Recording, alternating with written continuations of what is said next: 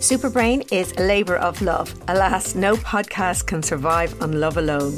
We don't have a sponsor, so we need your support for Superbrain to stay alive and kicking. You can make a one-off donation by following the Support This Show link in the show or episode description.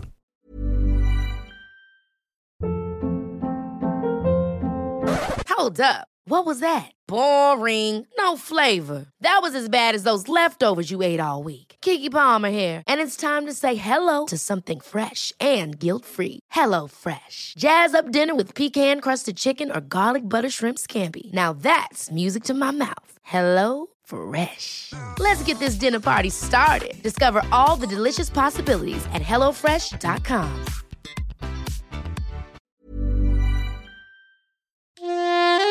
Hello and welcome to Superbrain, the podcast for everyone with a brain. My name is Sabina Brennan and I'll be injecting a weekly shot to boost your brain health and build up your superbrain. In the most recent episode, Hilary Fannin and I chatted at length about memory, and I read some of her wonderful musings on memory, which end with the astute observation that memory is all we have.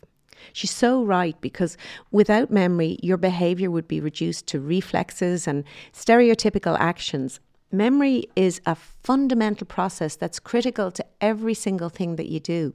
Memory is also, as Hilary pointed out, an unreliable friend, a drunk in a bar. She's right about that too, and I will do an episode about maybe a bonus episode, because there is really some fascinating science out there about the fallibility of human memory, particularly around eyewitness testimony. Today, I want to cover some of the basics. So the first half of today's episode is a quick and dirty Memory 101. The second part is tips for making memory stick. Feel free to skip to the tips, but I'm a firm believer that knowledge is power. And the first step to change and to improvement, including developing a superbrain, is to understand what it is you want to work on. In everyday parlance, we talk about memory as if it was a single thing, something that can be lost, or something that can be poor or bad or even brilliant, a sort of all or nothing kind of thing. But that's really, really misleading, because memory is not a single thing. Memory is really multifaceted. In psychology, we draw a distinction between memory that's explicit and also memory that's implicit. So what does that mean? Well, memories that you can consciously or have to consciously work to remember, memories that you can consciously recall, like, for example, capital cities of Europe or the names of the states of America, they're called explicit memories. But information that embeds itself in your brain without any conscious effort from you, like for, that catchy tune that you heard yesterday and you find yourself sort of humming today, that's an example of implicit memory. You didn't actively work to remember that tune. It just embedded itself in your brain. Now, going back to the explicit memories, they can further be broken down into memories for specific events, such as, your 6th birthday party or your first kiss. And these memories for events and specific episodes from your life are referred to as episodic memory. In contrast, when you recall facts or general knowledge or other similar types of data or information, you're tapping into what we call semantic memory.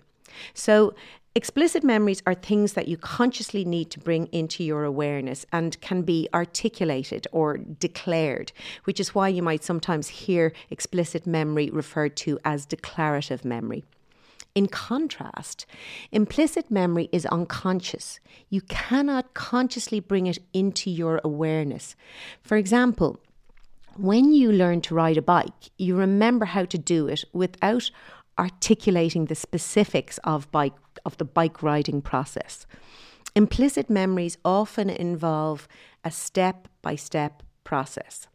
Procedural memory, so knowing how to perform a specific task like kicking a football or applying lipstick or getting dressed or even driving your car.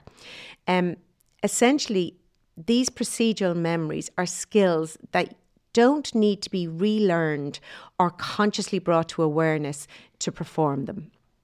So learning and memory are really inextricably linked. It's really hard to separate the two from each other.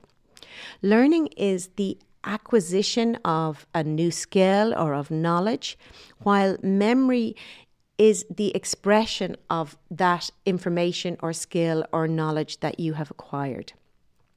Learning can also occur explicitly, consciously, or implicitly, unconsciously, and can be tested by whether you can freely recall the information that you'd learned, or whether you need a cue or a hint to spark the memory for the information, or whether you recognize the information when it's presented to you.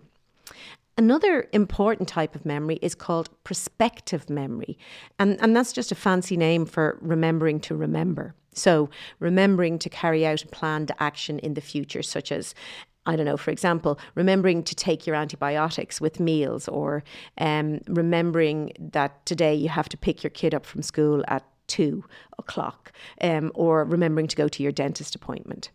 Different types of memory are processed in different parts of your brain. So your brain also processes visual memory, verbal memory, smell and movement memory. So, for example, let's go back to your 6th birthday party memories. They can be an amalgamation of the smell of fresh cut grass, or as you play tag with your friends, or the shrieks of delight, or the distant hum of a lawnmower, or the smell of flowers in your garden, or the feel of sticky jammy hands as they reach out to tag you in the game. So a whole combination of all of your sense memories coming together to form this one memory of your birthday. Now, memory can also be distinguished by its duration. So some memories are really fleeting. Memories can be short-term, and they can also be long-term memories, so memories that you hold on to for a very long time. The memory-making process itself has, I suppose we can say it has 3 sub-processes. The first is encoding, so we kind of call that acquisition too. You then have consolidation, and then the retrieval of the memory. During encoding, when you perceive something in your environment, a new, really fragile memory trace is formed. And this memory it's labile, it's volatile, it's gradually stabilized through consolidation processes, whereby the new knowledge is embedded within the brain, ready for future retrieval.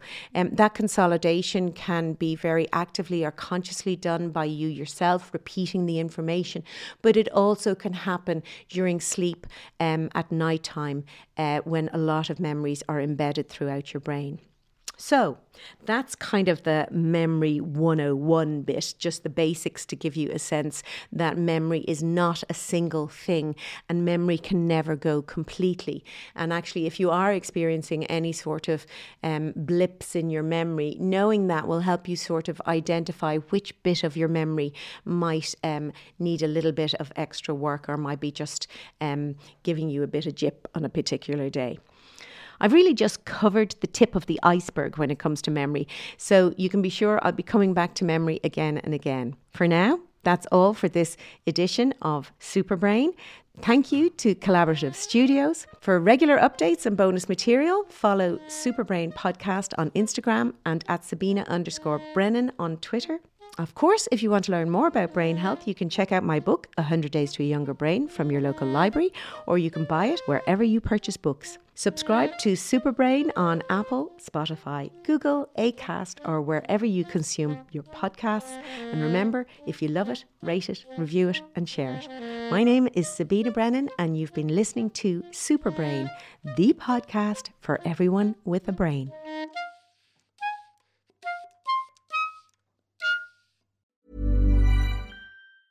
Ever catch yourself eating the same flavorless dinner 3 days in a row?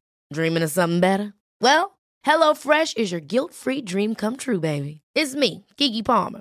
Let's wake up those taste buds with hot, juicy pecan-crusted chicken or garlic butter shrimp scampi. Hello Fresh. Stop dreaming of all the delicious possibilities and dig in at HelloFresh.com. Let's get this dinner party started.